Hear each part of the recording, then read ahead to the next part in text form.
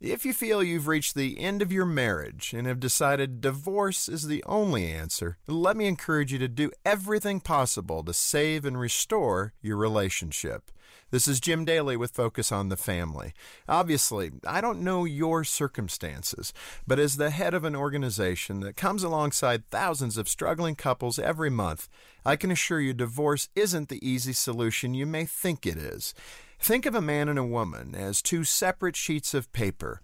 Marriage is like gluing those pieces together. Not only are the two sheets bonded, but in a very real sense, they become one. Now imagine pulling those two pieces of paper apart. There's no way to do it cleanly. No matter how you go about it, both sheets end up torn.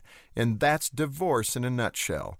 As difficult as your marriage may be now, you're bonded together in practical and deeply spiritual ways. And no matter how you go about pursuing divorce, it'll have a lasting and damaging impact. Obviously, reconciliation isn't exactly a cakewalk, but the process itself will not only restore your relationship, it'll strengthen each of you on a personal level as well. So if you're open to reconciliation, but you're not sure where to begin, speak with one of our counselors at 1-800, the letter A and the word family.